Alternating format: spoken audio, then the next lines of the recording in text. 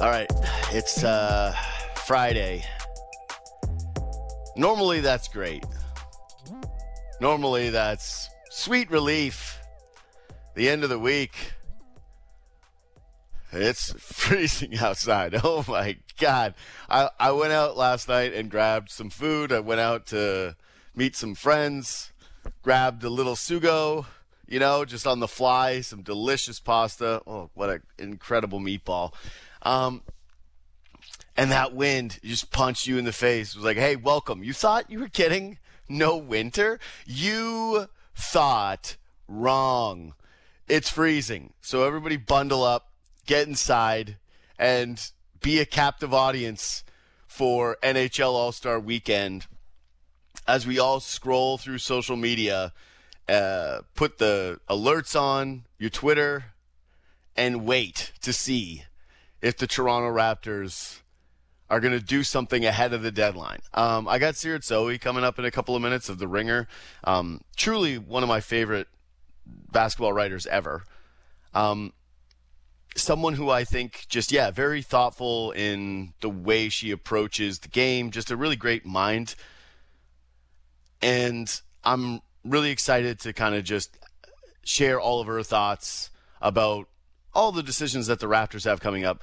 Quickly before I get back into the Raps, though, I just want to say that yesterday, I went with friends, it's kind of a quiet night, watched my bet that I gave everybody yesterday come through in spades.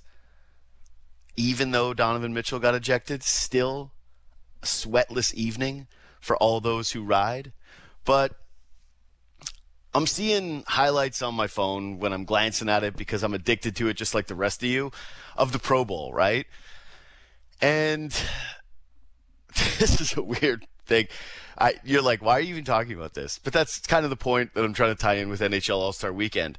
I'm watching the Pro Bowl, and it's Geno Smith. He's, I think, dead last at the accuracy contest, which didn't bode well for me. Didn't make me feel great about the Seahawks potentially handing him a huge contract, given that the other quarterbacks there, it's like Derek Carr, whose team benched him for the final few games of the season because they were so bad and it was so clear that they were going to move on. And Derek Carr takes a shot at the Raiders. And I love that, and that's the highlight of the night. Then there's Tyler Huntley. Boy, did he put on a show at the quarterback skills competition. Everyone was waiting to see with bated breath the quarterback who threw a whole 2 touchdowns during the regular season for the Baltimore Ravens step up and showcase the skills that got him those 2 touchdown scores. And then there's Geno Smith. I don't want to talk bad about Geno, all right? Gave me a decent season.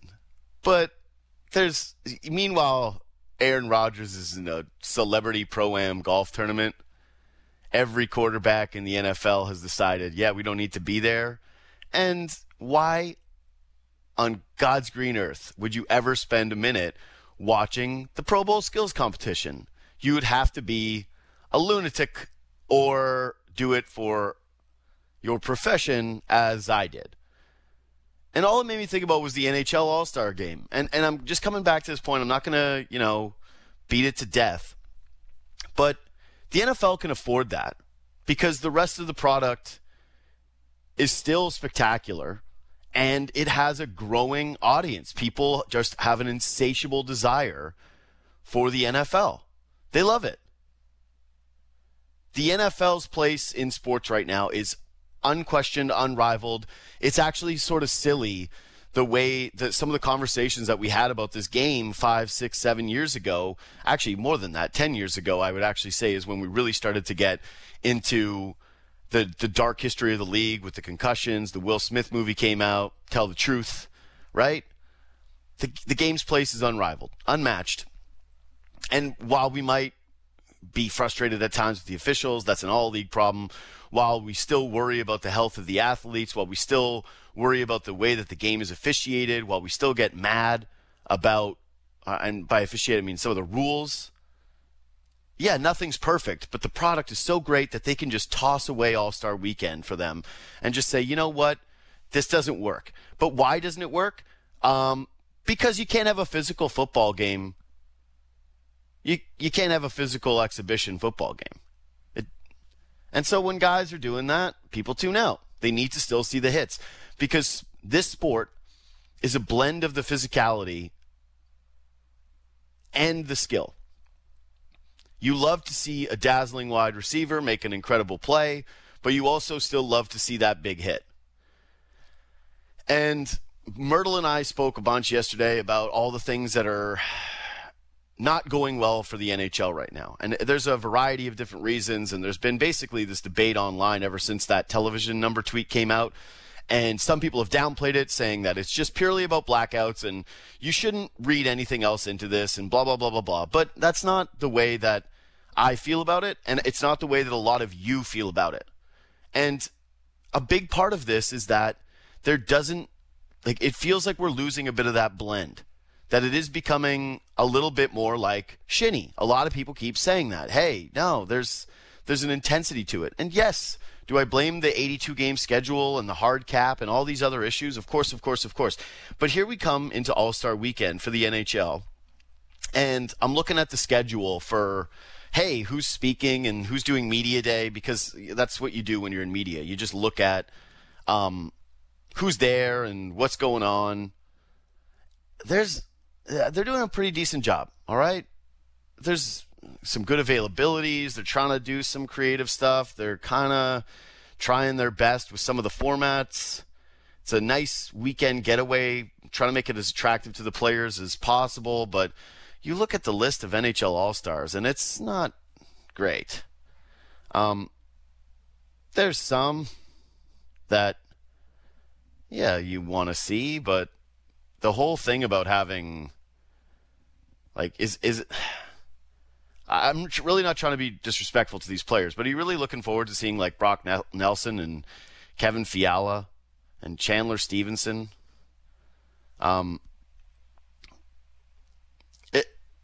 It's obviously a little thinned out. Some injuries have done this. Like, the Oilers have Stuart Skinner there representing them. Like, okay, that's fun. I still believe that the NHL All-Star Game should have a level of import for helping grow this game. I still think that they've got to figure out a way to get players more engaged in it as a showcase where people get to watch a lot of these stars, where you're selling a lot of these stars, where guys show up, because it isn't a national league like football where we know it doesn't matter how many people they replace it with, we know who those players are. Like, that's the thing about Tyler Huntley being there. I know he just played in a playoff game, but everybody knows everything about Tyler Huntley. You've watched him in all these different spots and all these different places. Great. All these games. In the NHL All-Star Game, that's not the case. You're usually watching most of these players when they come and play your team. It's a very local sport now. It's why I kind of was pushing back to the blackout idea, is that, well, all right, I get that seeing national games is harder, but what is the interest in the national side of the sport? And to me, they really do need to do a better job of marketing stars and figuring out ways to get those guys to resonate better across the league. That's why yesterday we did the thing about, like, who's the second most important player in the NHL?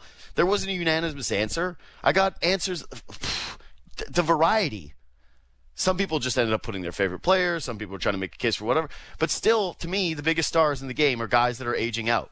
They're name brand guys like Ovechkin, who has a reason because he's chasing the goal total. Sidney Crosby, obviously still there. But after that, you have to kind of make the case for the next person.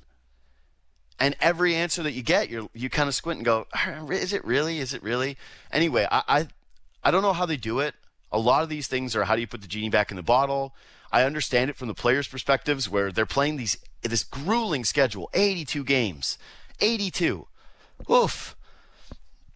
And then you got to be asked during your one downtime in the season to kind of be on and be reinvigorated at this game and to care and try to sell it. But when they are selling this All-Star Game, I think that it has to be something where it shows off more than just the skills that these guys have. Because if they do, like, it's hard to differentiate the players from one another. This has to be a weekend where personalities really come out, where it isn't just, hey, we're all like... The cool thing about the old All-Star games with guys being friendly with each other is that they weren't all the rest of the year. Now it's just kind of the exact same thing. I don't know how they do it, but I hope that the players in the league and everybody at some point comes together with this and says, hey, we want to showcase what the game is actually supposed to look like a little bit. It doesn't need to be a melee. It doesn't need to be extremely physical. You don't need to treat it like a Stanley Cup playoff match. But what Ray Bork said on this show, on this pod, like earlier this week, it's just kind of stuck with me about guys caring about it. And you need to have these players care about the stewardship of the league and their own personal brands beyond just, hey, how you fit in with the team. Again, don't know how they get there, but who's looking forward to watching some of these events? You can tell me that the kids are, but I think, again, kids are mostly interested in what adults are interested in. And if you as an adult are passionately interested in watching something, and if you know the names of a lot of these stars, the kid is likely to as well. If you don't, it's probably going to be passive viewing. Anyway, we've got 2 Raptors games before the NBA trade deadline, and it kind of just hit me this morning when I was waking up and drinking my coffee and sitting there going, tonight against the Houston Rockets, is this the last time we're going to see a lot of these Raptors players? Are they going to play all these guys? With all these rumors swirling around, are you going to risk it? Siakam just got snubbed for the All-Star game, so he and Willie Nylander they share a kinship now of the 2 guys Toronto sports fans are going to be livid about not being at these events, even though they don't really want to watch one of them. But yeah, you're playing the Houston Rockets. You're going to trot Fred VanVleet out there, potentially let him get hurt? They've already put OG Anunoby on ice. It's very likely you've already seen OG Anunoby's last game for the Toronto Raptors. They're pretty shocking, actually, if that wasn't the case at this point. Gary Trent Jr., maybe this is his last game. Fred, maybe his last game. The crazy thing is the rumors starting to pick up about Siakam. I still have a hard time believing that he gets moved. And if you're the Raptors, I don't even think that necessarily happens during the offseason, even though if you check out Blake Murphy's column about fake trades that he's about to put up, I did make a fake Siakam trade. But it was a blowaway trade where it was like, hey, if you're doing a hard reset, this is what it's going to look like. Anyway, it's just an interesting time for the Raptors because we have not seen this during Masai Ujiri's tenure. When he first came in, there was a lot of discussion about tanking and Andrew Wiggins and they ended up getting saved by the New York Knicks on a non-trade with Kyle Lowry. That's like one of the great Raptors what-ifs. What if the Knicks decide to give up the first-round picks for Kyle Lowry instead of bulking? What happens if they hadn't already made the Andrea Bargnani trade? Another massive wormhole because that pick ended up becoming Pirtle, and you know how that worked out. But are the Raptors really going to transition into a teardown? Because the reports that are out there are really starting to pick up and really starting to indicate that is the direction that this team is going in. If you remove OG Anunoby, you take offers on Fred VanVleet, you potentially move him during the offseason, you're going to trade Gary Trent. This team's already bare bones thin. They can barely get by with those guys. They remove them, take steps back. You're looking at one of the worst teams in the NBA, one of the worst 5-6 teams in the NBA on any given night, and that's with Siakam and with Barnes. And no one's really used to seeing that. There's a whole generation of Raptors fans who basically don't know what a non-playoff team looks like. And so, yeah, watch these last 2 games, but it's starting to dream on the trades now and waiting for those reports. Anyways, I got a chance to catch up with Seerat Sohi. We talked about all these different things, including her excellent piece on Scotty Barnes, which is a deep dive into, his past, what he is doing right now, and just, a deep look at the man himself and what the Raptors might have over the next couple of years. Here's that interview now. Always fun when I get to be joined by the great Seerat Sohi. How's it going? How we doing? I'm wonderful. How are you? I am terrific. Okay, so you wrote a piece on Scotty Barnes. I meant to have you on anyways, but I read this deep dive. It's excellent. It really wasn't what I was expecting. You basically talked to people from his childhood, his high school life, his former teammates, his current teammates, just about like a ton of people that are in contact with him. And so with stuff like this, I'm always kind of curious, what's the thing that you learned about Scottie Barnes that maybe surprised you or maybe shaped the way you view him differently now? Probably how serious he can be. That was the thing that stood out to me the most, and I think it kind of gives us some insight into how he was doing earlier this season. There's a part of the piece that's about this game that he had against RJ Barrett, and when he was a sophomore in high school, I believe, and his team was, in the national championships. They were playing Montverde. RJ was a senior at the time, and as we all remember, he was the best high school player in the country. Like he was, you can really stop talking about him, right? And RJ really dominated him in that game. Scottie had a really good fourth quarter, and that's another thing that was a Scottie theme is these really good fourth quarters. I'm sure Raptors fans have noticed that too, right? Like where he really turns it on. And this piece didn't make the quote, but that's something that Nick Nurse noticed too. Is like when it's winning time, his focus just hits a different level. But he's really, really intense about winning, and losing really, really gets him down. So I think that kind of informs a little bit of how he was, the body language and stuff earlier this season, just his frustration showing. Like we looked at Scottie as somebody who was very happy all the time in his rookie year. And I think what I learned from doing this piece is that, yes, while he is of a more optimistic demeanor than most people, I think the more accurate thing would be to say that he's just very expressive all the time. So whatever he is feeling, it is going to show in his face. It is going to just like the exuberance is going to be coming out of his body. So sometimes when he's losing, that can also be a lot of frustration as well. Yeah, Raptors fans have seen that a lot this year. Like, he has had a completely different demeanor for a lot of these games. Like, still the fun, happy Scottie Barnes comes out, but it's nothing like last year. Last year, it was just this complete, look at this bubbly, infectious guy. You'll remember, like, even when he won the Rookie of the Year award, everything was just, I think, unexpected for the Raptors, unexpected for him. And yet, here, it's just still nonstop commercials of Scottie Barnes, especially like with Subway, where he's just kind of he's screwing around, and that's the guy that we're used to. And this year it's been very, very different. Like a lot more getting into it with officials, getting into it more with other players. Like he got into it in a game against the Knicks. He got into it in a game against the Suns with DeAndre Ayton the other night. He looks way more pissed off all the time, and I like that he wants to win. But reading your piece, that was a big takeaway for me too, and it made me think about this. Is like, what do you think the best kind of atmosphere is for like an incubation for Scottie Barnes' development as a player?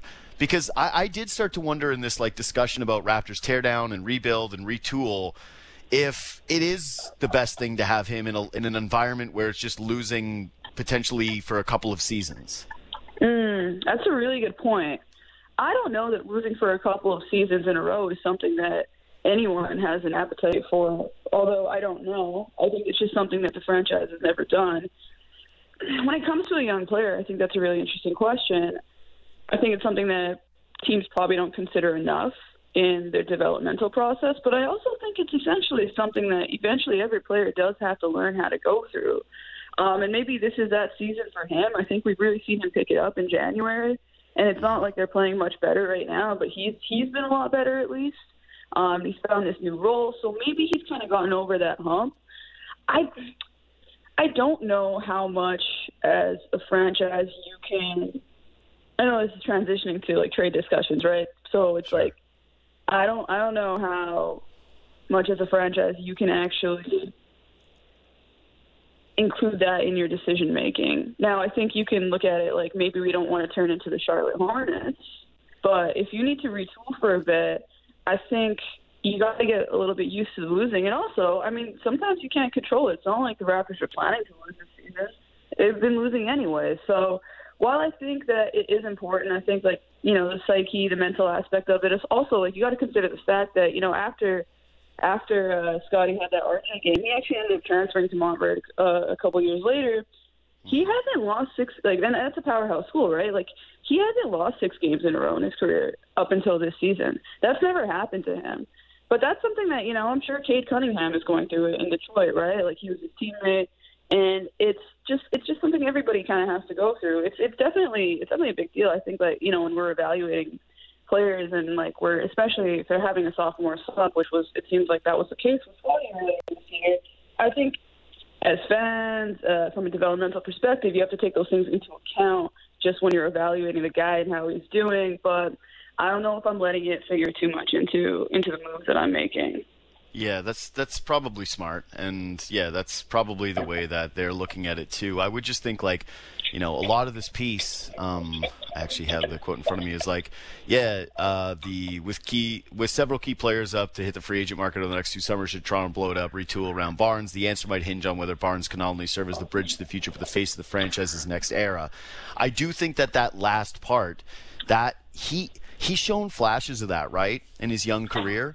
But I will admit that there have been some just like worrying moments to the way that he's handled some of these losses, and just like the ups and downs of this year in terms of the way that I felt about, okay, like one night you'll look at him and go, oh yeah, this guy is going to be a franchise player. It's basically a lock to do it.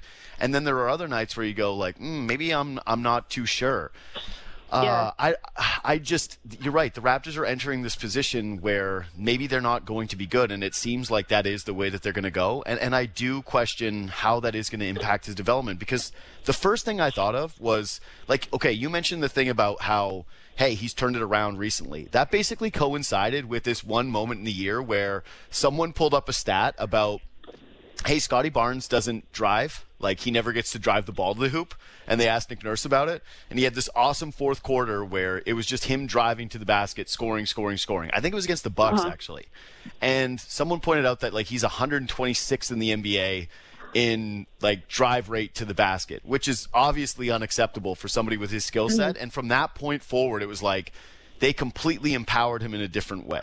And he's had a lot of effectiveness. And so you'd think, like on the surface, that the greatest thing for Barnes is just more possessions, right? More, and then he'll handle it. But again, reading your piece is like some of the things that he struggled with are like shot selection, dealing with losses, dealing with struggles, dealing with adversity. And so, well, I guess not adversity like in a personal life, but from a basketball standpoint. And all that made me kind of think was, I do wonder if he is the guy right away, like year 3, if you're potentially facing, who knows, a Pascal trade in an off season, how he's going to handle all of that. Well, I think, so there's 2 parts to this answer. I think let's start with Pascal. I think if you look at Pascal's trajectory, it can kind of give you a little bit of insight into how slippery and long these developmental tracks are, right? Like, and right now the Raptors are at this juncture. We're all at this juncture. We can take positives and negatives out of all of this. Now, I'm more prone to look at a second season from a player like Scotty and see the improvements that he's made and look at it like, okay, he's been in adverse situations here. This is stuff that he's never had to deal with. And honestly, like on the learning curve, for the learning curve of a 21-year-old, he's doing pretty well. Like just if you compare what November looked like him, for like what he looked like in November to what he looks like in January, I think that's a pretty significant improvement. That honestly, like sometimes a sophomore slump like this lasts all season. Now I think that you can certainly draw some conclusions away from this, right? Like, I don't think that Scotty Barnes is supposed to be like the guy who has the ball in his hands on every single possession, is going to be your closing scorer and like your Jason Tatum type of guy, right? But I think he's different. I think he's more cerebral. I think he is a great playmaker, and that kind of gets to the other part of this. That improvement also coincided with 2 other things happening. Opponents stopped basically guarding him out at the perimeter, which is they've now started guarding him out there again. But there was a little blip there, and the Raptors also started playing him at the 4, and that I think has been a really like the biggest thing for me, at least. Like I think it's brought him back closer to the rim, right? Like this first few months of the season felt like this weird experiment where he was playing point guard, but Fred was actually playing point guard. So all of a sudden, Scotty's just kind of like waiting out in the perimeter to see what he's supposed to do. He's spotting up instead of cutting, and like he's trying to add these things to his game that he worked on in the off season. That's a part of development. It can be kind of a long and winding road, especially this is true for everybody. but especially if you're a player like Scotty, whose game could potentially go in any direction, right? Like he can do a whole bunch of things. That's what everybody loves about him. But the key for him is always going to be to key into the things that are actually always going to be productive for him. And I think that's a balance that he's done a better job of striking at the 4 position. And I also think it's like we had a really good piece probably 2 years ago at The Ringer by Rob Mahoney about the future of NBA offenses and that playmaking 4 position, and how basically if you have a guy at the 4 who can do a little bit of everything, it just opens up everything for your offense. Like that guy can be the connector that all of a sudden, if you're, if let's say the Pascal Siakam of this team gets double teamed and trapped, and if you get the ball out to Scotty, who can play 4-on-3, going downhill in that Draymond Green type of role, then all of a sudden, if you've got a shooter and a dunker, then you're going to be okay. Like there's a whole bunch of other decisions that you can make beyond the superstar. And that is a key to offensive versatility in the playoffs. That's the key to, beating these really intricate defensive schemes and these scouting reports that seemingly these days know every single thing about a player. So I think that a lot of it is about kind of getting back into the role that makes sense for him. And I think that they've done that in the last month or so. And from there, then as a team, I think you can start to build out and make some decisions. I think you can look at it like, I get it, Scotty really wants to be a point guard. He put it in his bio last season, but I don't really necessarily think that that's the right position for him. So then you can kind of look at it like, all right, we basically have our 4. We have basically 2 4s with Siakam, and then kind of actually make some decisions on your roster based on that. I guess the difference with Siakam, though, is that because he was around good teams, it was a little bit more patient with him. And then when did it speed up, right? It was when Kawhi left, and all of a sudden he was basically projected to be, or I shouldn't say projected, but the question started to get asked of, hey, how much of Kawhi's production can this guy add? And he has the beginning to a season where it looks like his three-point shot is better, the famous Boston game, the famous 2 weeks where Toronto media said he might win MVP, which was still great. I love that time. There's a lot of tweets out there about Siakam MVP. The thing with Barnes that I wonder about with this is like, you're able to find out some of the stuff that you mentioned about him playing the 4 because he is around other guys, right? Like you are able to experiment with some of those things. With removing some of them and empowering him more at this point, I have, I guess, a little bit of fear about everything coming too soon for him. Like he exceeded expectations so greatly in his rookie year that I think like a part of the way he's been portrayed this season as like a huge disappointment for some of it. And you're right, like a lot of that is rounded out over the last couple of months. But it has been because the expectations got so high. And if now like you're putting that on him when he's like, how old is he right now? He's 22? 21. Yeah, he's 22. 21? My God. All right, yeah, all of a sudden he's a 22-year-old, and he's essentially the face of your franchise as a guy that's empowered to do a bunch of different things. I think it is harder to tell him, like, you can't be the point guard. We want you to be the 4. I wonder about too much too soon for him in a weird way with the way that this franchise seems to be pivoting. No, that's definitely a fair point, especially with what happened earlier in the season. I think this early this season it was too much too soon. It almost felt like he didn't really know what he was supposed to be doing on the court sometimes. Like he was so hesitant in certain moments, and that's another thing that I don't think we've ever really seen from Scotty. So that is definitely something to keep in mind. I guess it goes to what kind of, if the Raptors do make a deal at the deadline, what kind of deals they make. Like do you see them going for a complete teardown and deciding to just start from scratch again, and it's like Scotty getting 80 touches per game? I think it's on the table because we put it this way, it seems like OG is out the door, right? Like, did you see the Haynes report today? Mm-hmm. Oh, today? Yeah. So, no, I did not see today's report. Yeah, Haynes basically said this, quote, Memphis and New Orleans are trying to prevent each other from getting OG, which means that there's probably a bidding war between two franchises that have a bunch of picks, young players, and some contracts that probably work in an OG and an Obi trade. And maybe somebody else gets in on that on the price. But I think if you're Toronto, and I've made this point for, I don't know, the last couple of weeks, I'm a big believer in sell high. And if there's enough smoke around OG wanting out, and if you're getting a package that rivals what you have to give up for a Donovan Mitchell, I think you have to do that for OG, especially considering like his inability to stay healthy at times. Like there's just a lot of stuff with OG. The way that this team is, like your ability to reset, great.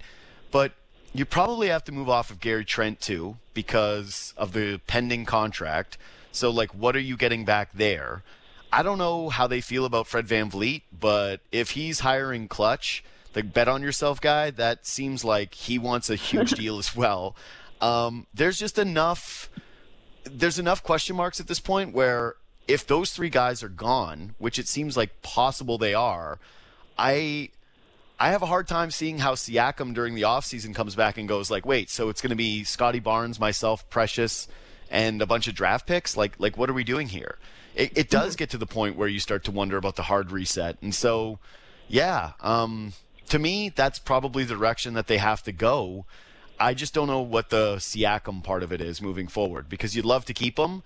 But if you're Siakam, is that really what you want to be? A guy who is putting up great stats and maybe getting some All-NBAs and maybe the face of the Raptors, but everyone's still kind of waiting for your understudy in Barnes to take over the reins from you.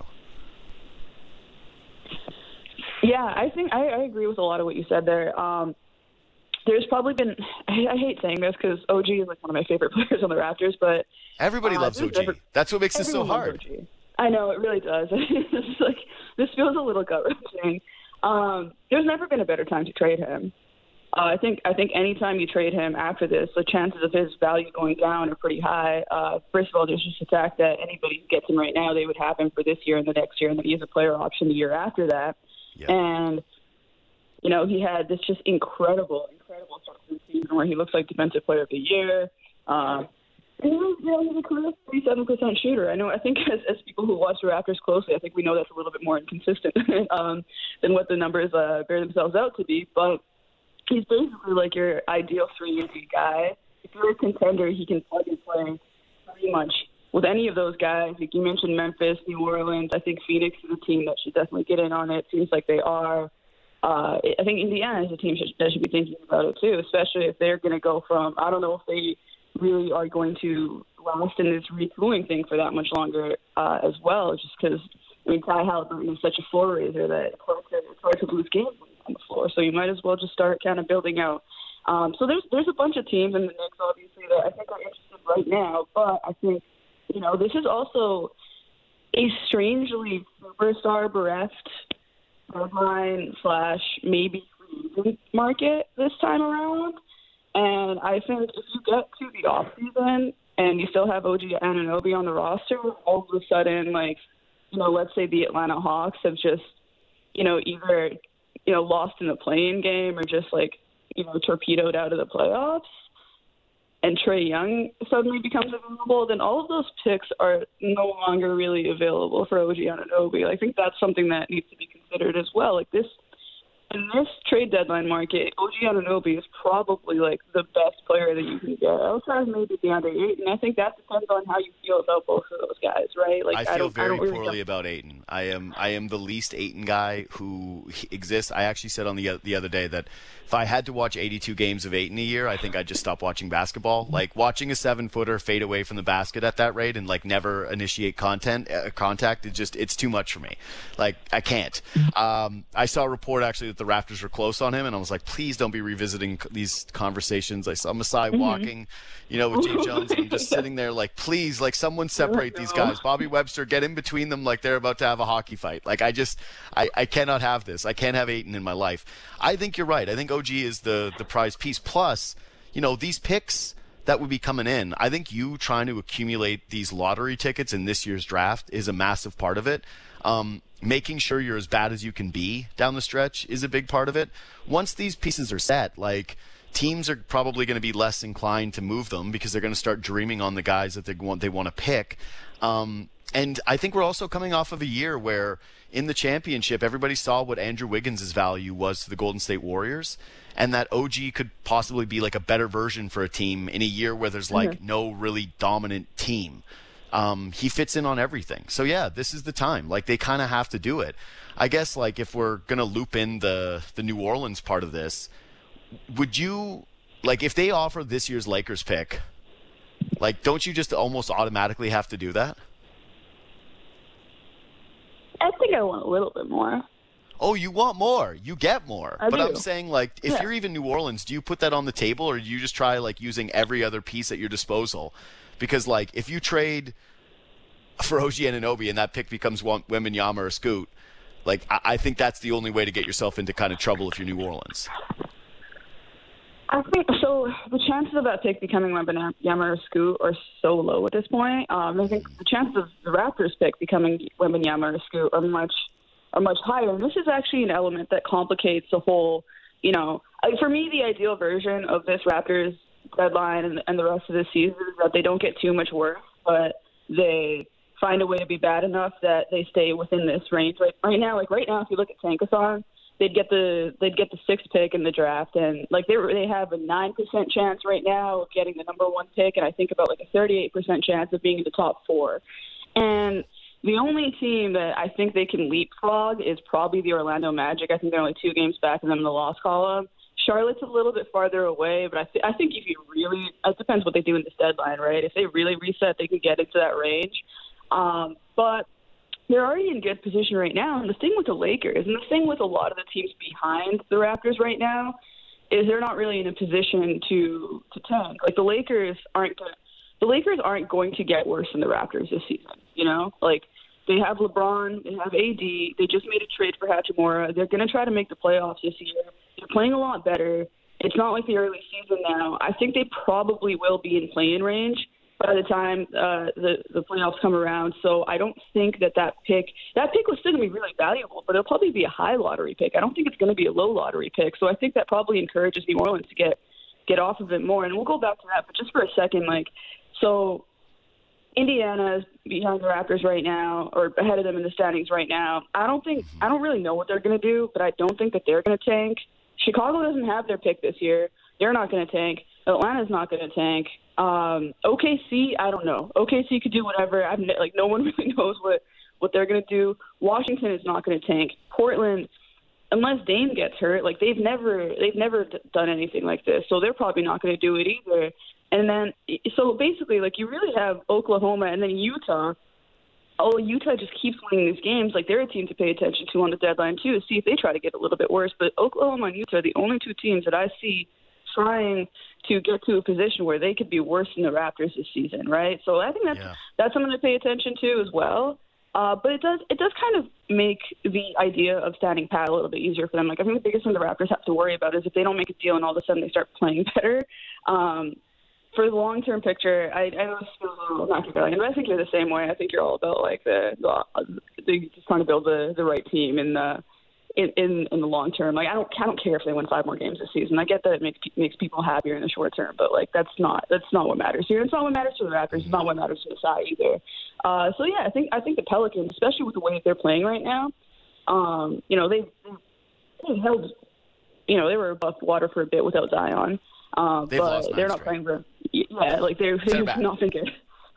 They've been not good for a while now. So I think they're going to be pretty incentivized to make a deal. I think they have a really interesting medley of young players and contracts. I think Memphis does too.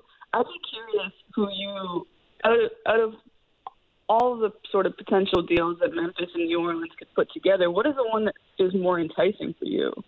I think if you're the Raptors, your ideal scenario, your dream of all dreams, is that New Orleans looks at themselves as, we don't know how many years we're going to have healthy Zion. The league is flat. We want to prove that we're this team that is trying to win. We just moved in on CJ McCollum. Why can't we beat anybody come this playoffs?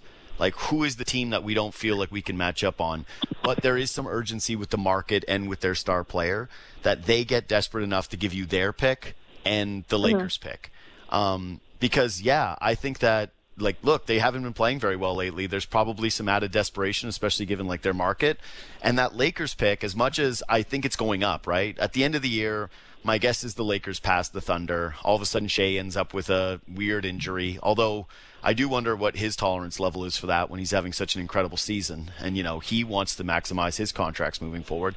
I just think Portland kind of sucks, and that, I don't have a lot of faith in them winning games. But ultimately, if you get that Lakers pick, you're a LeBron or, one of 80's 45 injuries away from maybe you are staying in that 13 spot in the West. Like, I don't think it's a guarantee that the Lakers move up the way that they're constructed. And I'm not overly sure that at this point they move the Westbrook contract with those future picks because it just seems so risky for what's out there. Like, I don't know what the package is that the Lakers feel like all of a sudden moves them into a title contender. I've put out the idea for a long time that they do the Trent Fred VanVleet trade. They get some shooting around him and take back the Westbrook contract for those two future picks.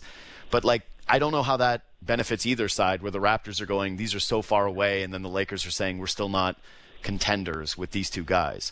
But I think my ideal package, long-winded way, is, get the New Orleans picks, try to get the Lakers pick, have another lottery ball in there, increase your percentages of being in that top 2, top 4, and then try to get somebody like a Dyson Daniels. Or I would say long shot would be Herb Jones, but you probably don't get him back. But yeah, that would be it. I think New Orleans, if I read on the ticker, or I guess Twitter, I don't know why I said the ticker like I was back in 2005, but if I read on Twitter that it was just a deal has been consummated between those two teams, I think that would be the thing that got me most excited. What about Memphis's 2024 pick from Golden State? I think that one's sneaky underrated. That's a good one. That is a good one, but I still think Steph is going to be good, and I still think, like, given their propensity to spend around him, they're going to continue to try to find ways. Like, look at what they did a couple years ago with trying to I can't believe with D'Angelo Russell. When Clay got hurt, they were like, it doesn't matter. We're going to use, like, assets. We're going to use in the future. We're going to try to get this player. I just feel like Golden State has a better shot at being, like, they're going to just stay better than where the Lakers are right now. That's what I would guess. That's fair. And also, like, the other point is that this is a draft. Like, this is the draft, you know? Yeah. Like, if you can have multiple picks in this draft, like, you're very well positioned. Then also, when you start thinking about timelines, because that's a problem that the Raptors are having right now, is you don't want too many picks in the future unless you're going to package them for something later. Like, that would be the benefit of doing a Westbrook deal right now, is that those picks are very valuable for a future trade that you could make. It gives you a lot of flexibility. But for building the team right now, Scottie Barnes is only 21 years old, but you don't want to be in a position where a couple of years from now you have the same problem where Scottie Barnes is ready and all the guys behind him aren't. Exactly. You don't want to have too far in the future. Plus, I just like the idea, too, of them getting injected with a bunch of young talent and having that around Siakam and seeing how that goes and how that develops. And, to me, so much of it is about those lottery tickets with those guys.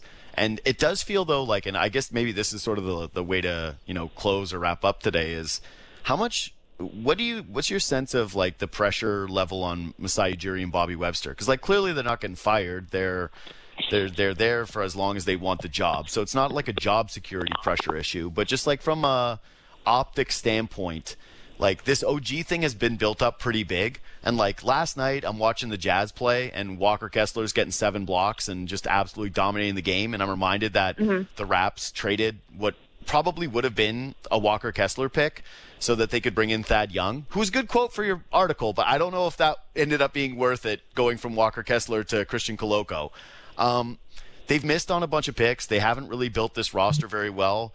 There's been some trades that have been kind of like, all right, fine. They turned Norm Powell into 2 years or a year and a half of Gary Trent. Like, it's been a while outside of the Barnes move where they've had a hit. And now here's kind of this deadline where everyone's expecting a lot of really big things. And I do. I wonder about, like, the pressure from guys who are respected and who have won and who have done a great job. But it does kind of feel like there's a pending, looming, whatever, slight narrative shift with these guys if they blow this deadline. It does feel like that's coming. I don't know that matters to them, at least. I don't think that's ever really mattered to them. I think that's also, like, to the credit why they've been able to make some of the better moves that they've had. They're pretty insular about these things. They have made a lot of sort of lateral moves in the last few years. And I think that, my read on that is, like, for example, Norman Powell, Gary Trent trade or the Thad Young trade is an attempt to kind of keep the payroll at a level that's acceptable for a team that's not going to win a championship or not going to be contending for a championship while also competing at the same time. And when you make moves like that, I think, like, over time, it's hard to it's hard to build towards actually having positive assets. I think more likely than not, you're going to lose them, or you're just going to kind of like in the Trent Norm situation, you're going to kind of keep coming to the same decisions over and over again. Like, for example, like one trade that they could make with the Suns is, a Cam Johnson, salary plus a bunch of the Suns picks trade, which, could be valuable down the line considering what position the Suns are in right now. That to me, that strikes me as like a tempting deal that they could make. And it's a type that they should stay away from. You know what I mean? Like, I really think they should be trying to go up or down. I mean, it really is down at this point, or stand pat. And that to me is like the only real worry I have is like if they just kind of keep trying to like do this, just tread water and keep trying to do this thing of winning and developing at the same time. I think you need to kind of have like lightning strike in a bottle in order to actually do that successfully. And I think just having a clear direction is the biggest thing. So that is probably, I don't know what their Achilles heel is. But at the same time, that's not a bad one to have. And at the same time, I also just don't think the pressure thing is really a thing for them. I think, Masai's life and overall is just much bigger than basketball. I think Bobby Webster has he commands the respect of a lot of different organizations. Like if things were to go in a different direction in Toronto, I mean, I imagine Bobby's going to be here. But if they were, I mean, Bobby Webster is not a guy that is going to have a hard time finding a job or like even a top job. So I don't know that the pressure stuff is really anything that's ever,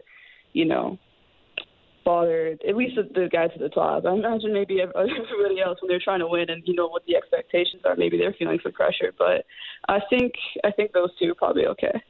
Yeah, they're fine. You're right. Your answer is complete. It's just going to be morons like me who end up going, well, a lot of misses too now. And that's sure, yeah. Yeah, and I think that's fair, right? Like, I think there's also been like this sort of narrative around Masai as though he's not like a human being for a couple of years right now. That doesn't necessarily make sense either. Yeah, exactly. I'm just like, everything that's been done, like from building this team out, where it's like, did you have to give Khem Birch 3 years? Like, was that necessary? And I know these seem like little things, but a lot of the Raptors misses, like Malachi Flynn over Desmond Bane, where everyone kind of in that spot thought that he fell there, moving back, like for the way that they used the Goran Dragic contracts to bring in Thad. There's, the draft picks, free agent signings, like even if the Toronto has had a checkered past with these things, like Otto Porter Jr. being your big move in an offseason where you look like your team was trying to take a step. I don't know if it's I don't think that a paralysis is fair, because I think that these guys would make moves if they're right for the franchise, or they think that they are right. But the need to kind of like dominate these trades in the past with Masai, I wonder if like just the league has gotten smarter, if it's harder to get those deals done. I thought about it during like the Lowry year where we celebrated Lowry being gone, and then all of a sudden he was just like back in the lineup the next night because they couldn't get a deal done and had to wait till the offseason. Like, yeah, whether it's a league thing, whether it's a Masai and Bobby thing, but yeah, they're historically not two dudes that love doing big decisions under pressure. And so that's kind of where I want to see what ends up happening here, because I really don't think that they can – you said it, like they've got to pick a direction. I really do believe that they've got to take at least a little bit of a step back here and maximize on some of these player assets and not just come back having stood pat and go, we couldn't get anything done. Oof, that would just be a tough look. And I guess that's the last one. Where are you at with Fred? Like, because from a Scotty Barnes timeline, it feels like he's the least can fit, especially since, he's on podcast talking about how he doesn't love his role on this team. And yet it doesn't really feel like his market is robust right now, and that's one that maybe you walk into the offseason like Lowry. Do you think like it's good business, or it's good for the roster if he's a Raptor moving forward on a big contract? No, I don't think it makes too much sense. I love Fred, but I think if you look at like the roster that you're trying to construct here going forward, having a guy who is essentially a very good shooting guard in a 5'8" body be your point guard for a team that has a bunch of rim runners and guys that should be rolling to the rim all the time just doesn't make a lot of sense from a roster construction point of view. I mean, I think there's a reason that like the most balanced Fred has ever looked is playing next to Kyle Lowry. And why, like, we saw those two guard lineups. You know, he is excellent at the thing that he does, and he's also very good at being able to do a little bit more than he is supposed to for stretches of time, which is what the Raptors have asked of him. Like, I don't think they've necessarily put him in very fair positions for his skill set either. But I just don't think that he necessarily fits into whatever the future of this team is going to be. I think you need more of a playmaking, table-setting point guard going down the line in the future. One of the things that we had an episode where we did a deep dive on the Raptors. One of the things that we noticed was that they are in the bottom 10% in points they get from rolls to the rim. And I think that's the Fred thing, right? Like, when he gets down into the rim, I don't know if it's a size thing, I don't know if it's like natural sort of playmaking ability. He's like, I don't really see him making the pocket pass anymore. He'll kind of swing around, like he'll keep his dribble, and then he'll find someone like Scotty or Pascal with a wraparound pass. But he's not great at navigating the paint and making plays for other people. He's a great kick-out guy, but I think it's a little thing, but I think these little things can kind of become big things. So ironically, I kind of feel like for two reasons they shouldn't trade Fred right now. His value is not very high, and that kind of gets back to what you were saying about, you know, sometimes you keep guys when maybe they shouldn't.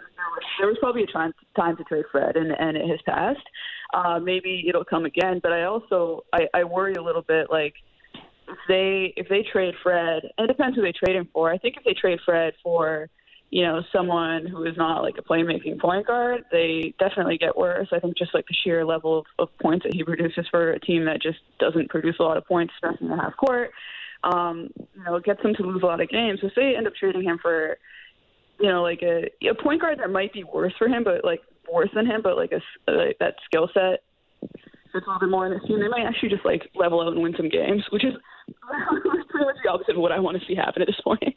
No, they can't. They actually, if they were, that's probably one of the biggest reasons to trade Fred, is that he's probably the guy that's going to impact wins and losses the most out of everybody else that they could be moving at this deadline. I think that what you said earlier is the biggest key here, and why they won't move off of him is because they'll just look at it like, how much mobility are we really going to have here? I don't think that they can catch the Charlottes and the San Antonios, right? Like, those teams are just too bad. They're not going to fall that precipitously. And I think that there's enough that they can end up doing, especially given like Fred's injury history and his free agency looming on a bad team, and the fact that he's at least played better, that sitting Fred down the stretch, I don't think it's going to be too hard to get him to buy into that. I think that's a kind of a mutually beneficial thing that they can do. And then you go into the offseason and you wait for teams like that have already been swimming around him, like Orlando and Phoenix, to come up with the best offer and let him go get paid somewhere, and then take whatever, the best packages and say, yeah, thanks for the memories, but we're moving on. I don't see the Clippers thing happening because the Clippers have no assets.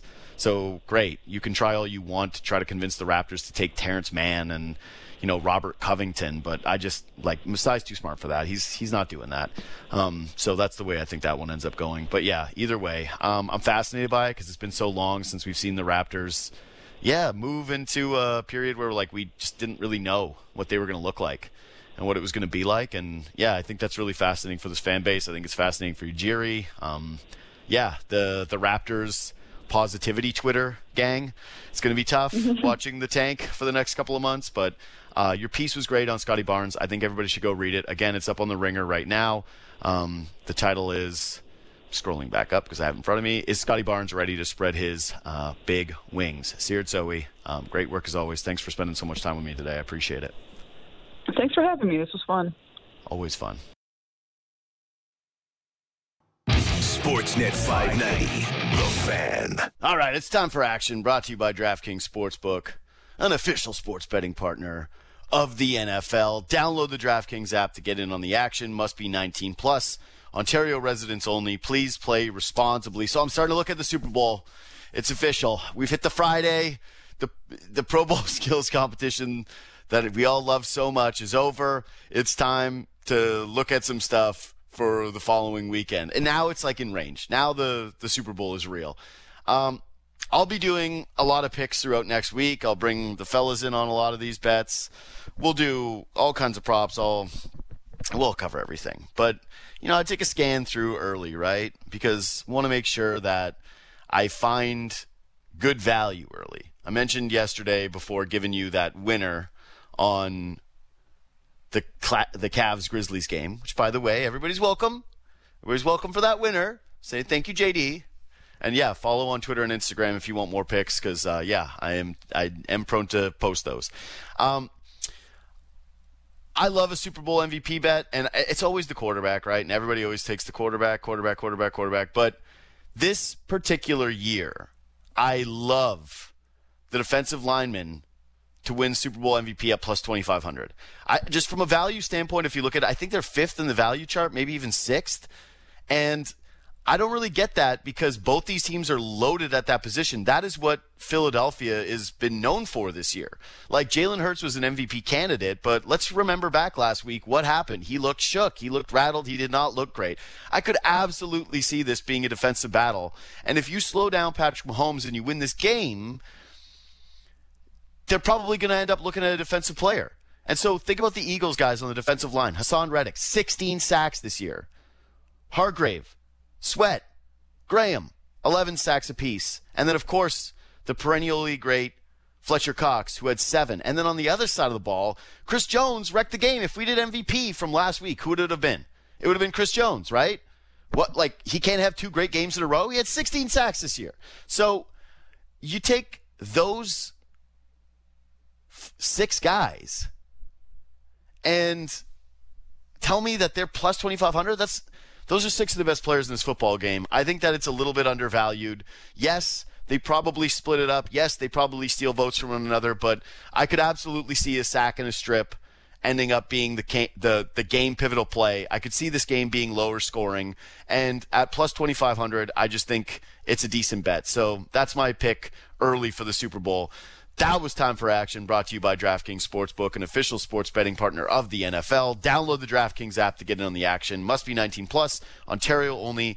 Please play responsibly. Ian Tulloch next. Hey, it's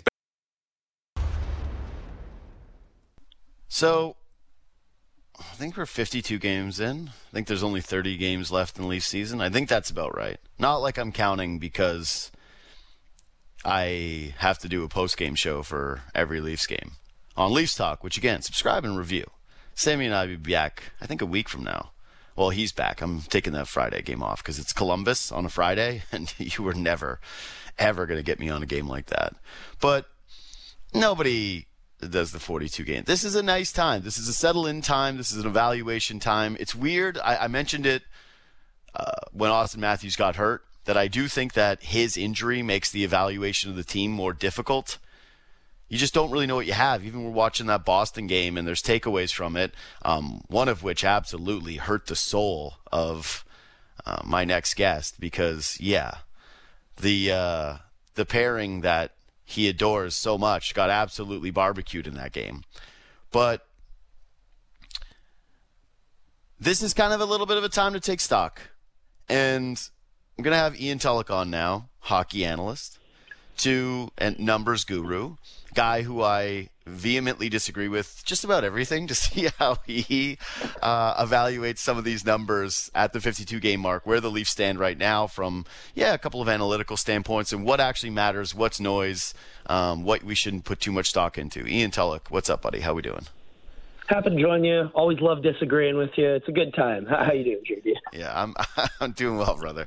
Okay, so, you know the bit. I've got a bunch of stats. I know that you brought some that I hope mean something to you because, I do think I usually at least look at something a little bit differently when you'll present something to me.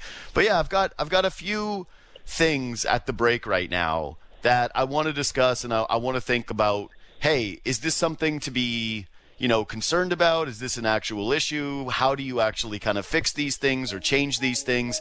And sort of what's the priority level as we head into, I think we're a month from the deadline now, right? Because I think it's March 3rd. Today is the official month. Yeah, that sounds about right to me. Yeah, we're close. It's a month of deadline time. So yeah, obviously the Matthews injury is going to change a lot of these numbers, and him having a bit of a down season from a scoring standpoint and being hurt has affected this first one. But the Leafs last season, goals for per 60. Third, 3 goals a game, 3.1 goals a game. This season, they're 10th at 2.7. What are you reading into that number? So what's fascinating about goals is that over the last decade or 15 years, the nerds like me never loved looking at goals. We always loved looking at shots or scoring chances or the expected goals, that Carlo Koliakovo in the world. We hate all those math equations. That's what's killing hockey, and that's what's killing the numbers right now. But if you look at over the last 3 years, goals are actually the most predictive stat in terms of if you look at the last 20 games and what's going to predict the next however many games, goals are actually a weirdly good predictive number, and especially goals against. So that's something fascinating that I'm trying to update my priors, because as a nerd, I've always looked at the shots. I've always looked at the scoring chances. I've always looked at the quote-unquote underlying numbers. I never loved looking at goals because they were noisy. They were a small sample stat in a very random sport. But now I have to try to look at goals as a stat that matters a lot more now, because in the modern game, shot quality is something that we're having a lot of difficulty measuring in the public sphere. East-west passes into the slot, odd man rushes, time and space. That's something even a private model can't take into account. So I guess one thing I'm looking at here with the Leafs, especially if you look at goals against, is that the save percentage has been dipping lately. Is that the fact that their defense is slipping? Is that the fact that their save percentage to begin with was completely unsustainable, and Samsonov and Matt Murray were never going to be .930 goalies the rest of the way? I think there's a lot there, but the point that you brought up was goals for. And realistically, I think when you look at this team, they're missing a forward. They're missing some type of scoring depth, whether you want to put that player in the top 6, whether it's a Timo Meier or a Connor Garland or some type of legitimate top 6 forward, or a player on the third line who can provide some legitimate scoring punch. So if I'm looking at this Leafs team, weirdly over the last couple of years, they've been much better defensively than I think a lot of us want to admit. Ever since TJ Brody joined this team, they've been a top 5 to top 10 defensive team pretty consistently, but the goals for haven't been there, especially in the playoffs. They dry up a lot, particularly the power play. So this Leafs team, if I'm looking at the deadline, I want to bring in a player who can help me score more goals. I want to bring in a player who can legitimately help me offensively and not defensively, where when I'm looking at the players that are brought up in the media right now, I hear a lot of Jake McCabe, and I'm not seeing as many forwards listed. So I'm sure that's where you probably want to go with this conversation. I'm curious what your thoughts are on the matter. Well, there's a couple things. One is I believe that the Matthews downturn obviously affects this number. Nobody thought he was going to be out of the lineup for over a month. I don't know if we were ever going to expect him to score at the rate he did last year. A lot of people actually did have the conversation of, hey, is this going to end up being his career year? I think it's pretty possible that it does. Like, that's a lot of goals that he scored last season. I didn't think the drop-off would be this much, but even still, I kind of look at the top 6 and say, well, Bunting's replicating the year that he had a year ago. Nylander's been better. Marner has been more willing to shoot. And I think that his actual shots per game has been down, but his shot looks better. He looks more threatening to score. Tavares has pretty much stayed the exact same guy. So when I look at like all of those like premier guys in the top 6, I think to myself, well, okay, this should have a little bit of a leveling out. I'm not going to take the Matthews thing into account as much. I think it is the depth scoring. I think that is a major issue with this team. And like, even if you look at, expected goals for per 60, they were 3rd last year. And they've dropped to 10th this season. And so I'm looking at that and I'm thinking that is a bit of a troubling sign. The more curious one to me is basically, and I think this has been under-discussed when it comes to them scoring goals, has been the power play. And I don't know how much to read into that, because they've tried different things. They've experimented with the group differently. They've tried the 5 forwards, which you and I were a fan of checking out, but it seems pretty clear that they're not going to continue to do that. I think that this goals for problem, and I am going to say it's a problem, because you're right. If we're trying to predict success for this team, they've got to score. And it hasn't been playoff exits because they haven't been able to keep the puck out of their net as much as people like to, reflect back on some of those Freddie Anderson series against the Bruins. It's been getting those timely goals. It's been getting those big goals, and it's been the ones that have been down the lineup. So I'm not reading. I think that two things can be true, and this is what I talked to Myrtle about yesterday in terms of deadline needs. I like this team to add a defenseman like a McCabe type or like a Gavrikov type, to kind of insulate them from what we saw in that Bruins game with Sandin and Liljegren, where the two of them just it was very obvious that you can't have them in a playoff series together. That's just not going to happen. And I think Dubas knows it. I think that everybody in that organization knows it. But they need some punch. I think the question really does become, though, does it make more sense from a resource allocation standpoint to go big for a guy like Meyer? Or do you try to sprinkle some of that talent down your lineup and think that one, maybe two forwards with that group helps you more? So personally, now that Bo Horvat's off the open market, I think after Timo Meier, there's a pretty big drop-off in terms of quality. There is a guy like Connor Garland available, or I don't know what the noise is on Brock Besser. I know he was available earlier in the season.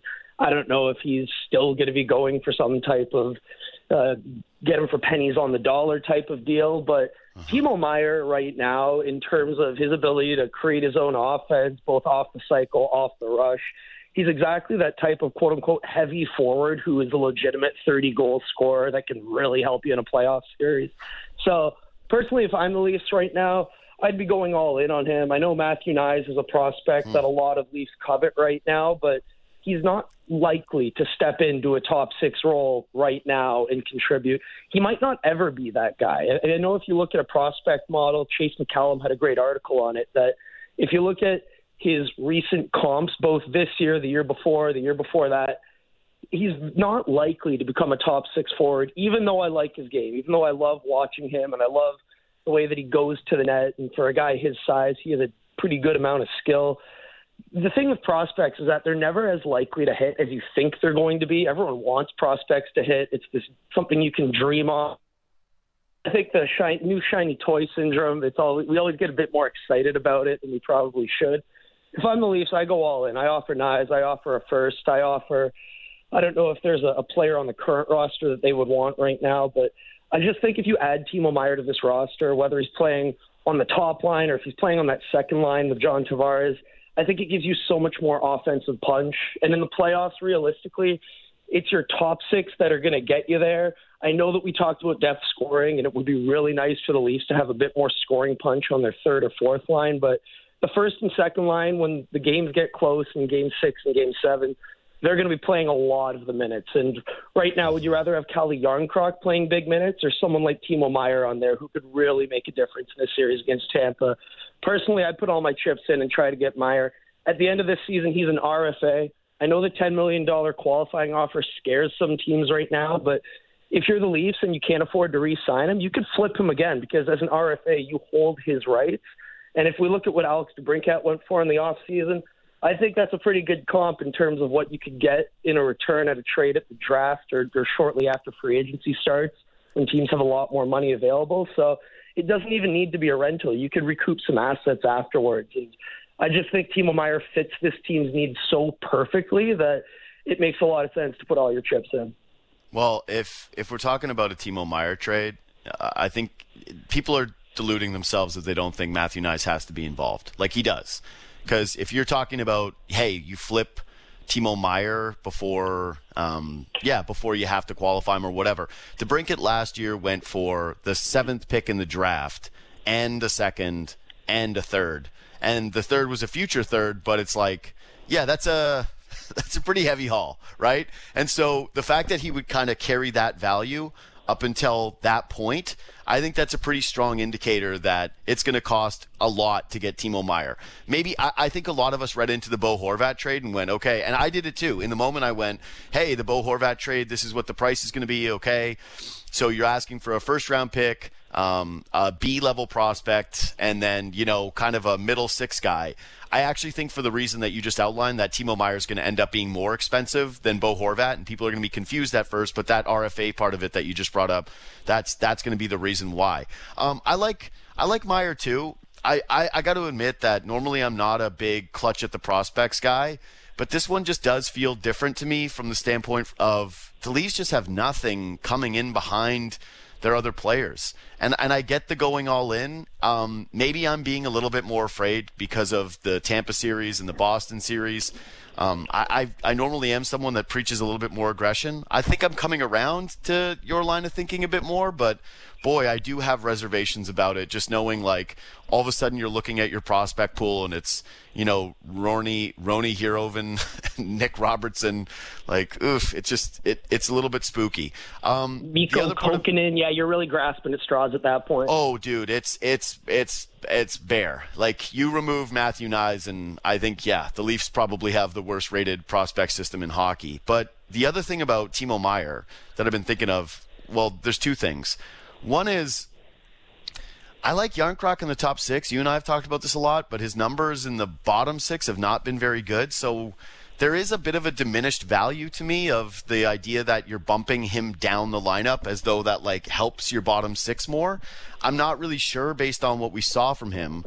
But the thing I like about Meier is how that skill set potentially fits into your power play and what that does for you. Because I think this has been the most under-discussed story of the season, has been the drop-off in the power play scoring. And, yeah, it's like the Leafs still feel very threatening when they're out there. We thought that this was a problem that turned a corner last year when Spencer Carberry came in. But, yeah, what's your read on the power play numbers? Because, yeah, going from 1st to 7th, I think is a pretty big deal for this organization. Yeah, the thing with power play numbers with the Leafs is that it's so frustrating watching them in the regular season have a very successful power play. And then right when the playoffs start, it doesn't seem as dangerous. And I don't know if that's just a small sample thing and eventually it'll regress and eventually they're going to break through and score a bunch of goals in the power play the same way that Tampa Bay has done in the past or Colorado's done in the past, so run it all the way to the final for a championship. But the idea of bringing in a Timo Meier, is that where we go to the 5-forward power play where that's what you bring out? You put Marner at the point, you put Timo Meier at the net front, John Tavares in the slot. I don't think they'll do that, man. I really don't. I think that the way they looked at it was, and having talked to Chris Versteeg, who was part of a 5-forward power play, who was asked to run the point like Marner, he brought up, and granted, he would admit as much that he's not nearly the caliber player of Mitch Marner is, but he just talked about the amount of reps you need to be able to walk the line and feel that space. And I'm not sure the Leafs would roll that dice unless they were like in we're down a goal situation, you got to get desperate situation. I don't know if they'll go back to that in meaningful games. I think the bigger question, honestly, with like their power play is if they're ever going to move Morgan Rielly off that unit. And I don't think it's too likely unless the 5-forward power play is what they go to. And you did say it. Not many forwards in the NHL are capable of walking the line, the top of the blue line in the middle of the ice. It's very difficult to do. Most defensemen learn it at a very early age, the pivots, the turning. It's not something that's easy to teach. It's why, as much as I'd love to see more forwards play defense, both at 5-on-4 and at 5-on-5, the skating and the pivoting and the skating backwards and defending the rush and gap control, it's something that you get the reps so many times throughout your life as a defenseman that's why the positional difference exists, just because there's a different skill set and not many players can make that switch. I do think Mitch Marner is one of those few players who can actually do it at a very high level. I love watching him in the middle of the ice, both at 5-on-5 and 5-on-4. My favorite spot for Mitch Marner is in the middle of the ice, whether it's behind the net or at the top of the blue line. I think it's a great place to put him because he can pass both to the left side of the ice and the right side of the ice. The entire arsenal of his passing is available to him because he can go anywhere with the puck. But if we're to assume that Morgan Rielly runs the point when the chips are down and Mitch Marner's either on the half wall or maybe net front behind the net area, okay, Timo Meier's on PP2 at this point. I don't want to say that's a waste, but it's not as good of a use of his skill set as you could get out of it. I guess at 5-on-5 you could really give him a bunch of minutes, but for fun, let's assume the Leafs don't trade for Timo Meier. Let's assume it's someone else, maybe a lower-end forward, or they put most of their resources into defense, and it's just a third-line or a fourth-line forward that they really add. What's that going to mean? You brought up the fact that Järnkrok doesn't work in the bottom 6, or at least earlier in the season, he really didn't work in the bottom 6. There's a weird thing going on with the Leafs where the Kampf-Engvall combination works in terms of defensively and tilting the ice. And even though they don't score a lot of goals, they score more goals than the competition consistently when they're on the ice. I know that you hate Engvall. I know that he bothers you, and in terms of playoff value, is his kind of perimeter-based game. Is he good at getting to the inside when things matter? I get why people get frustrated with him, but I think that you need to keep Engvall Camp together on a defensive line, and I know that Camp is someone that Sheldon Keefe trusts, and he's going to want to play a bunch of minutes. So are you playing Yarncroc on a sheltered fourth line with a bit of offense? Are you playing Kerfoot on that line? It's tricky. Where do you put Yarncroc if you do trade for a forward that you want with Tavares? All of a sudden you have to jumble the lines up a bit, and I'm not sure if the rest of the lineup makes a lot of sense, but I like prioritizing my top six when I'm building a roster, and personally it's a bit tricky for me. Where do you see things landing? Yeah, I think that's what's so complicated with these guys, is that there's really the one impact forward out there. If he's not going to play on your top power play, I think that does diminish his value in terms of what he means to your group.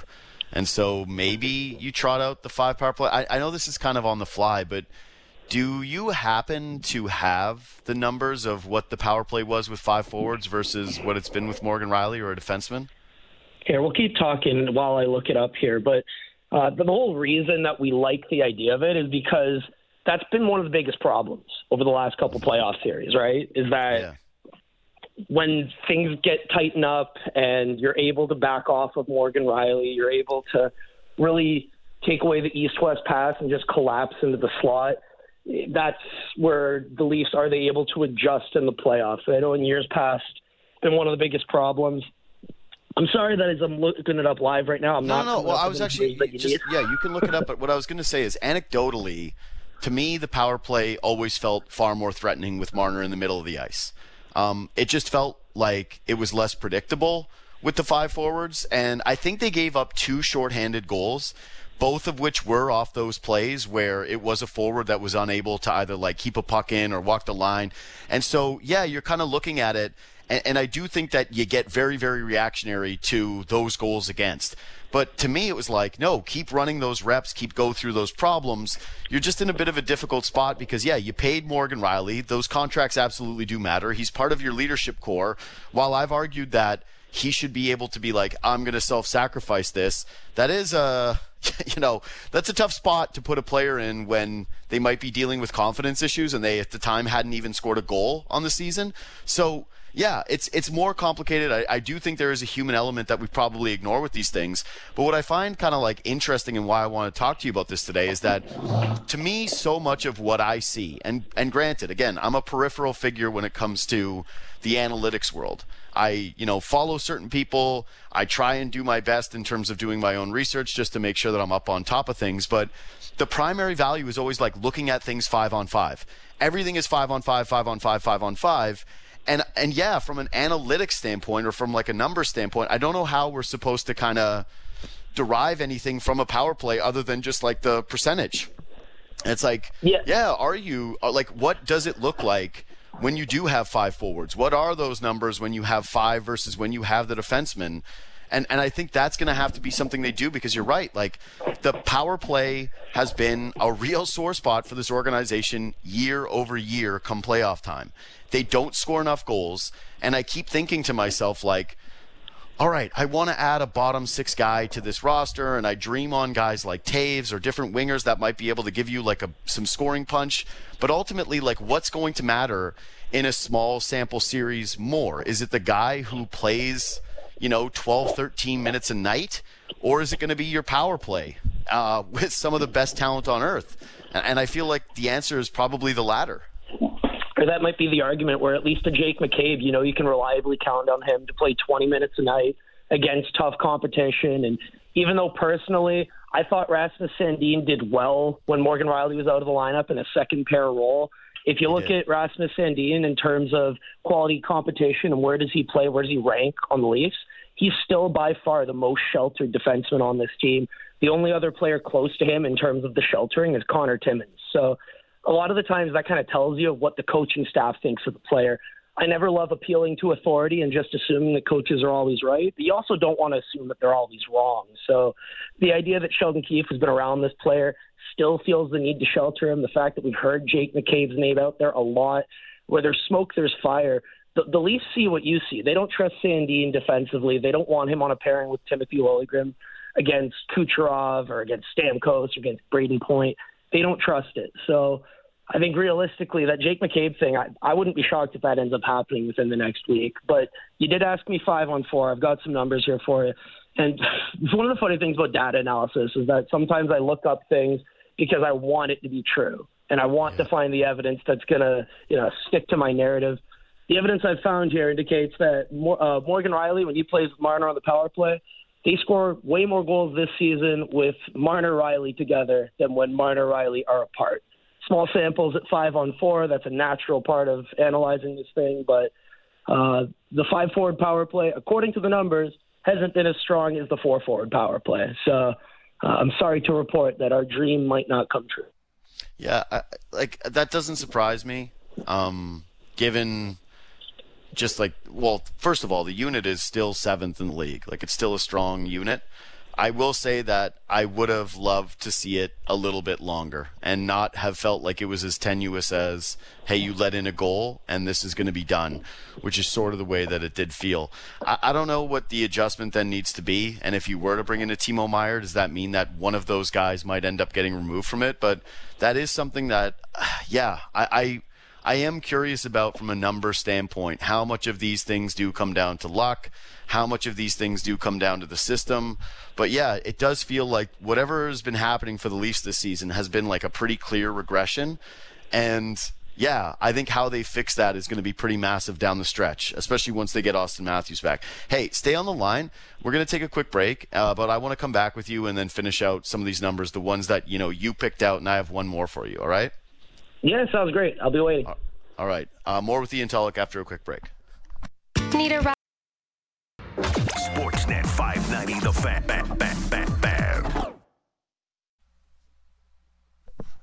All right. Numbers at the break that matter for the Leafs with Ian Tulloch. So we went over a bunch of the 5-on-5 scoring stuff because I think that is, this team needs to score more. And that is going to be the bigger question down the stretch is hey, how do they accomplish that reasonably? And whether or not that does involve an all-in thing. So we did that in the first half.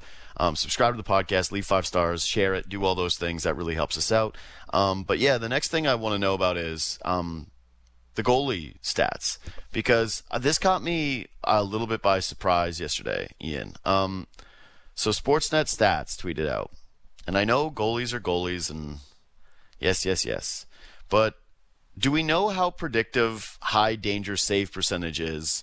Because I thought it was pretty interesting that Ilya Samsonov is at the very top of the list. An 881 save this season in high danger areas. Some of his, a couple of the people that are right there with him. Linus Ullmark has an 863, and Andrei Vasilevsky has an 862. But then there's also some guys like Jeremy Swayman who has an 878. So, basically, the question here is, clearly this matters in hindsight, right? This has mattered at some point. It's a big stat. But is it predictive of anything, or is this just noise? So with any goalie metric, we suck at predicting future save percentage. It's one of those things that we still haven't really solved. But that's not to say that we can't find things that are a little predictive. I mean, we're never going to get to the level we are with forwards or even defensemen, but something I've always liked looking at is goals saved above expected. If you look at last year's leaders, it was Shesterkin and Vasilevsky. You look at this year's leaders, it's Ullmark, Sorokin, Saros, Hellebuck, Vasilevsky, Shesterkin. It's a good stat. It's one that it passes the sniff test, and I've always liked it. And you brought up high danger save percentage. That's actually one that when you look at statistical analysis, it's actually one of the most predictive metrics, which I always found weird because there's such a small sample of actual high danger shots that I was shocked you could actually get a big enough sample to have anything meaningful. But I remember consistently, whether it was Manny Perry back at Corsica doing some public statistical analysis, or I'm sure you love Drag Like Paul. He got hired by Carolina recently. I remember him doing a bunch of statistical analysis, and he would keep pointing out that high danger save percentage was his favorite stat because it was consistently year after year one that the top goalies in the league tended to be high in, and it was one where you could typically find a few underrated goalies. And I'm not sure if that save percentage by Samsonov, I don't think it's sustainable. I don't think he's going to remain first in the league. But I like that you found that, because that's one that us goalie nerds, when we're trying to find something that's a little bit predictive, high danger save percentage is weirdly the one that we come back to. And it's funny because I don't like high danger shots at the team level, because it's not that predictive in terms of you don't get a big enough sample. You're better looking at overall scoring chances or expected goals. But for some reason, it's a decent goalie stat. So good on you, JD. I don't know when you became a nerd, but no, you good found on the Sportsnet predictive stats. goalie Hey, stat. how dare you? How dare you? You know that I look at the numbers. You know that I always take a look. You know that I always take a peek. I just don't use these things as dogma, and I also don't like to pretend like I know everything that goes into all of these stats, right? Because No one knows I do a anything lot of about the times. goalies, to be fair. Well, I do a lot of the things that you say, like, that I think people should try to avoid. And I always call it like Michael Mooring, because back in the day it was like that was one of the early lessons I learned about statistics, is that if you kind of pick and choose them and you only present the ones that you want, you can really help create and strengthen a narrative, especially when you start to ignore the stuff that you don't like. And yeah, I do usually go into either back a take or try to support one, but it doesn't always end up being complete, because I don't have a grasp of these things the way that you and others do, right? Like a lot of the people that I expect or respect a lot in this community. It's just that, of course you want to have it. You want to have both. I don't know the modern hockey fan that doesn't, but yes, I will gladly, welcome my place into the nerdom. Okay, now let's hear the numbers that you did, because I told you I was going to bring you some numbers and ask you whether they matter, which ones do, which ones don't. What do you have for me today?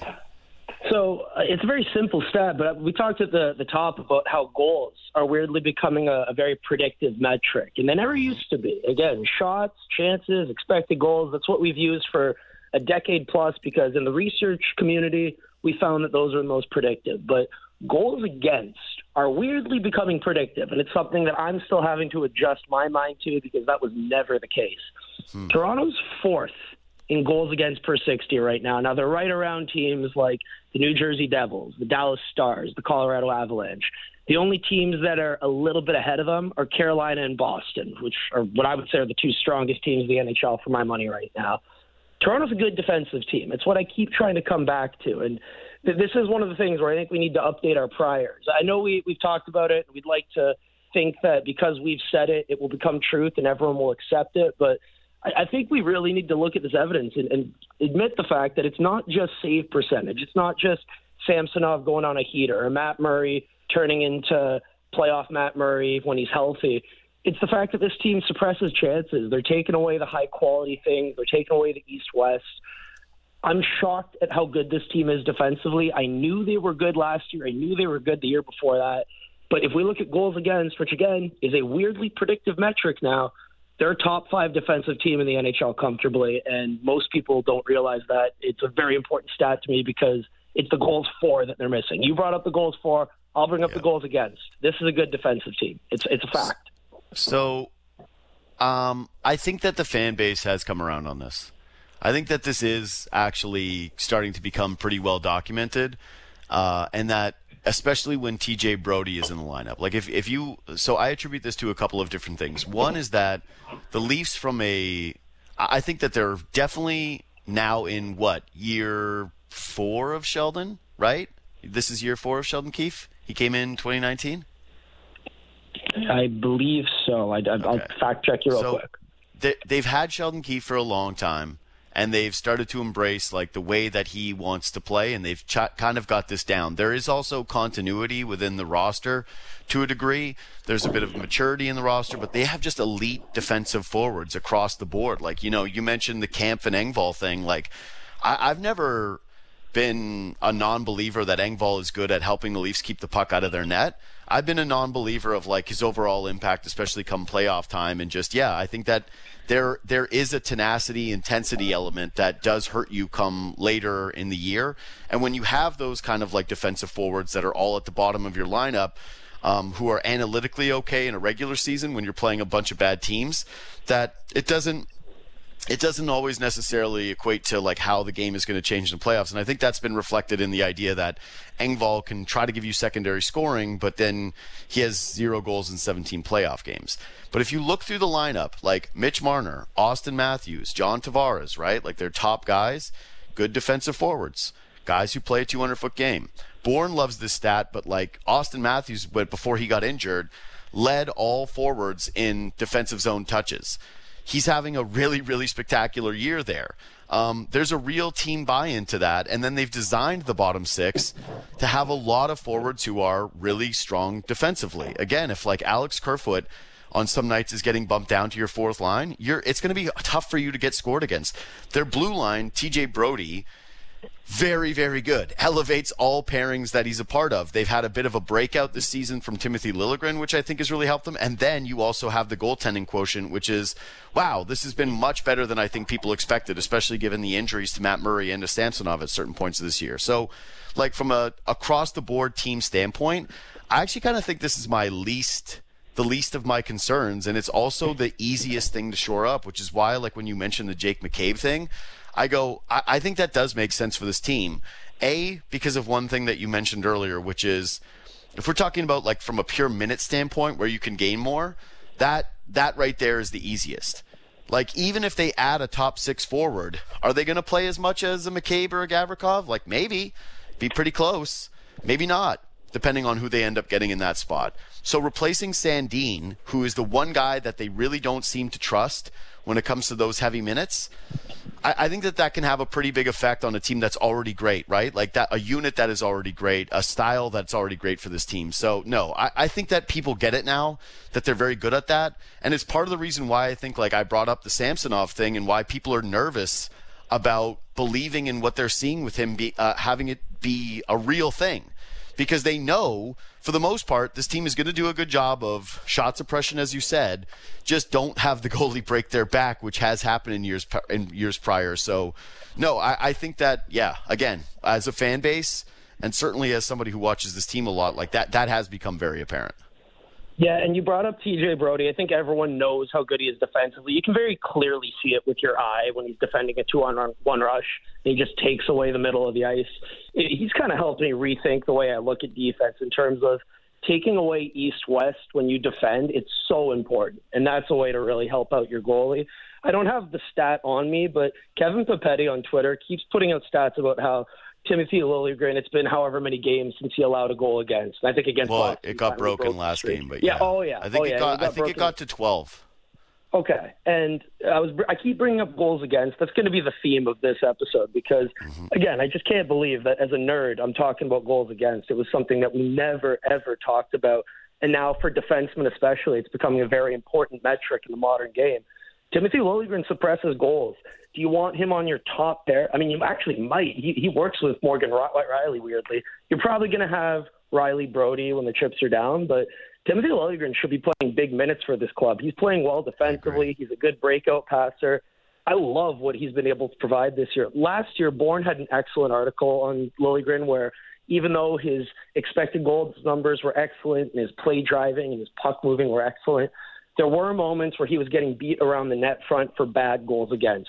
He's cleaned that up this year, and his goals against numbers are the best on the team.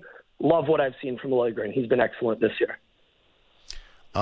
Look at us. You using metrics like goals for and goals against as your primary drivers, and me loving Timothy Liljegren and believing that he should absolutely be playing way more minutes and in way more roles, and that I trust him a lot. We've come a long way. I'm proud of us. It's almost like sometimes there is a middle on things. Ian, I always love the perspective. Was there anything else? You only got like 2 minutes. Is there anything else that you have that you really needed to get out there, or are we good?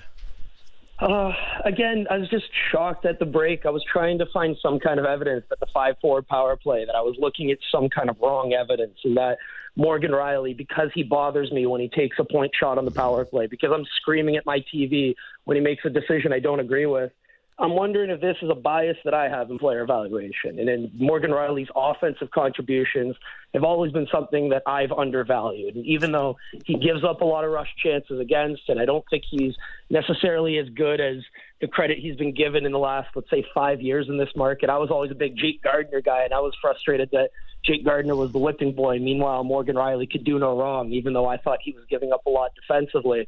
If you look at when Morgan Riley and Mitch Marner share the ice at 5-on-4, right now they're putting up McDavid-level numbers on the power play. Is that sustainable? Is that going to happen in the playoffs? I don't know, but I'm a big facts guy. I like numbers, and the facts are that Morgan Riley on that 5-on-4 top power play unit with Morgan Riley, Nylander, Tavares, and Matthews, it's working this year. Will it work in the playoffs? Time will tell, but Morgan Riley can man a 5-on-4 power play unit, and I might need to admit my bias on this one. I really wish that I didn't text with Blake Murphy so much because as you were talking, I was trying to scroll back. No, I got it. As much as that might be true, you're a big fan of larger data sets. Now, granted, this was from January 21st is when Blake sent me this stat, and I haven't updated it since. But I would, take a pretty strong guess that this hasn't changed all that much. 294 players have played 200-plus power play minutes since 2020. Morgan Riley, out of those 294, ranks 271st in points per game per 60, power play goals per 60. So, just the goals part of this, right? Like him scoring. I can tell you real quick that that's almost a meaningless stat. If you look at defensemen and predictive metrics, it's all about assists. Goals don't really. Okay, well, I'll tell you this too, though. Oh, that's interesting. That is good to know. But it does. He's 63rd in points percentage. So he's getting a lot of assists, but not many goals, is what I gather. Not many goals at all. But 63rd in points percentage. All right, it's decent, but still kind of a little bit lower than you would expect for a defenseman that is on a power play unit that was, in the top 5, pretty much year over year. And Tyler Dello had some interesting research looking at how much does the power play quarterback at the top even matter. It's the guys on the half wall that make a difference. So I know Nikita Zaitsev had a year where he put up a bunch of points passing the puck to Mitch Marner. We're running out of time and we got to go, but Morgan Riley gets a lot of assists on the power play. It's predictive, and he's doing well right now on the power play. He'll probably stick there because the evidence backs him up as an elite offensive player. See, I really like that, though. Goals for defensemen, not a big predictive stat for power plays. See? Good takeaway today for our useless. audience. Yeah. Ian Tulloch, again, hockey analyst. Always like getting to pick your brain. Thanks for coming on today, buddy. Hey, anytime, man. Happy to join you. See you, pal. There he goes. That's pretty good. Take a big stat from Blake Murphy's big stat book, apply it over to another guy's big stat book, and get a little information back. Now I'm actually a little bit, I got to say that one of my bigger takeaways from this is that maybe Morgan Riley is not as big of a problem with his power play as I think that he's been getting heat for recently. But the bigger thing when it comes to looking at a lot of this team is that they need to score more goals. They can easily, they're building off of something that's already great when it comes to their defense. The team defense is solid. It's just there. Every single number will back it up. Your eye test will back it up. If the goaltending holds up and it's anything like it's been so far this season, then you should feel pretty confident about this team's ability to keep the puck out. And that goes back to the last couple of playoff rounds too. These guys haven't been getting barbecued. The question is going to end up being, how do you improve the scoring? The power play is going to have to be one of them because I don't think that they can be 7th or drop any lower than that. And then the other is going to have to be a little bit more goals for, expected when it comes to their 5-on-5. So how do they do that? Anyway, tune in next week to find out. Thanks for listening, subscribe, and review. A new